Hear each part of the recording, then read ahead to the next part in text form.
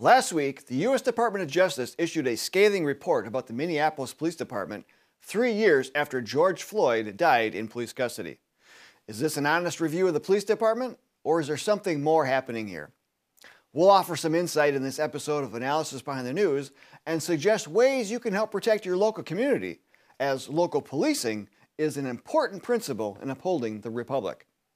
If you're concerned about American independence and freedom, then please watch and take the recommended actions, including getting a free download. Also, be sure to like, share, and subscribe so we can reach many others. As reported by the Epoch Times, the Justice Department accused the Minneapolis police on Friday of a consistent pattern of violating constitutional rights, discrimination against minorities, and excessive and unjustified deadly force in policing. The probe culminated in a report released Friday that accused the city of Minneapolis and the Minneapolis Police Department of a pattern of violating civil rights, discrimination, and heavy-handed policing tactics. To be sure, many MPD officers do their difficult work with professionalism, courage, and respect, the report's executive summary reads. Nevertheless, our investigation found that the systemic problems in MPD made what happened to George Floyd possible. Well, given that Biden's DOJ, led by Attorney General Merrick Garland, has lost much of its credibility due to political attacks on President Trump, its handling of J6, its targeting of the pro-life movement, and its overall ignoring the violence and property destruction of Antifa, Black Lives Matter, and Jane's Revenge, its solution for the Minneapolis Police Department is no solution at all. Rather, it's merely a targeted takeover of local police by the federal government.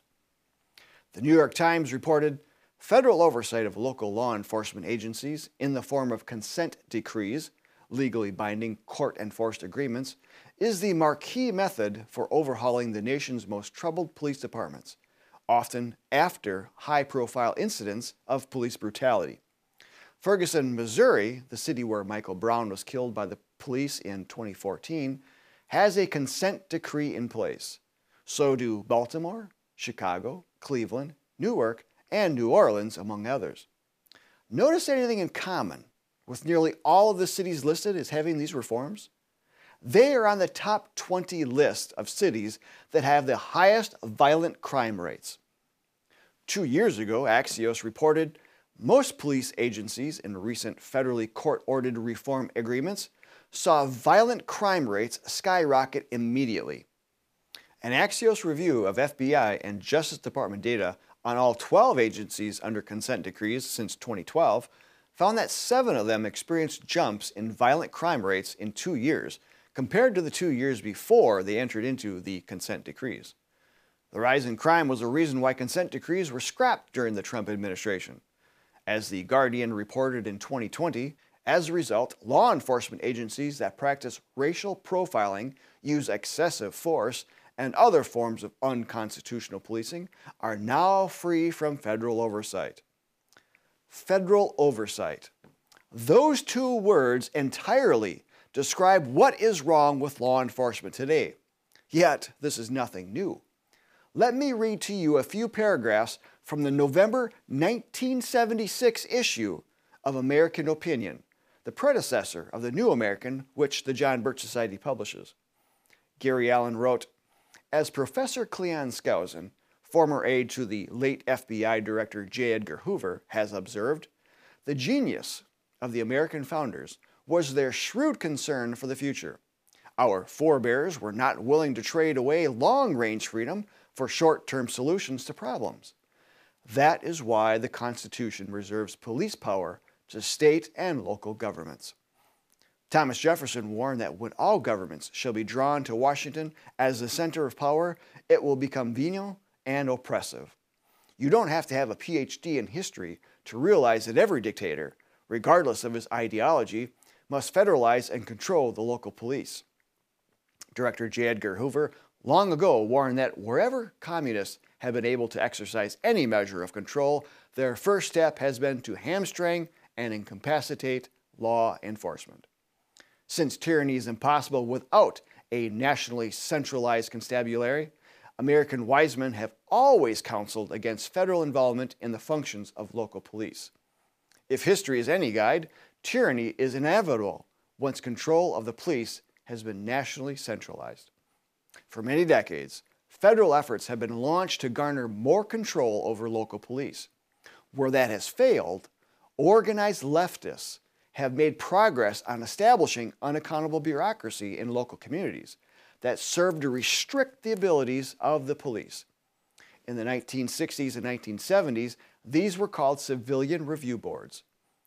Mr. Robert Welch, founder of the John Birch Society, wrote in the May 1966 JBS Bulletin, "Every communist is taught, whether engaged in a riot or any other crime, to shout police brutality on every possible occasion."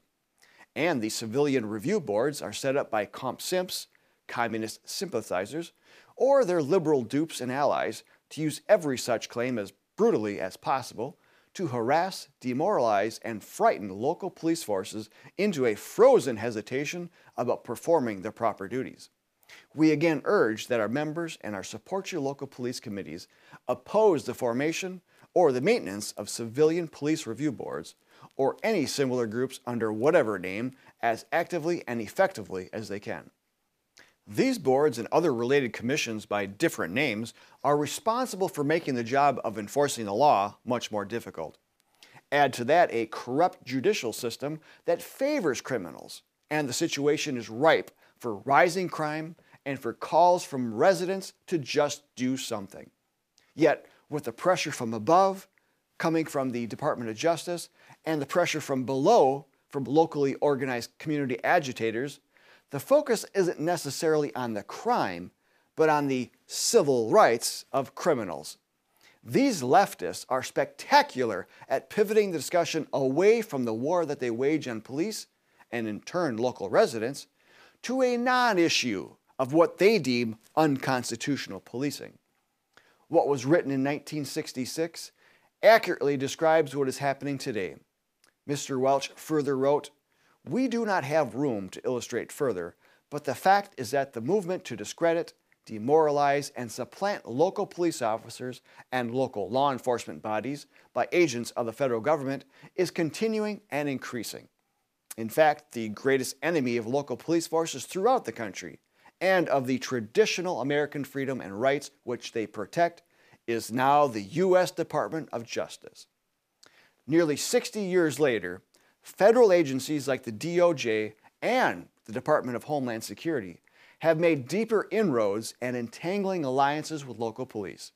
And larger cities, especially those run by Democratic elected officials, take full advantage of any and all federal aid dangled in front of them, which slowly chips away at the independence and local accountability of the neighborhood police, resulting in the mess that we see today.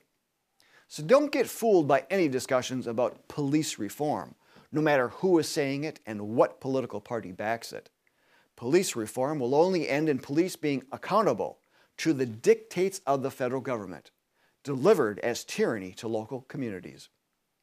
When there are actual problems that stem from the police, local accountability kicks in through local government, including the mayor, the village/city council, the village/city attorney, internal affairs, the county sheriff, and ultimately the voters.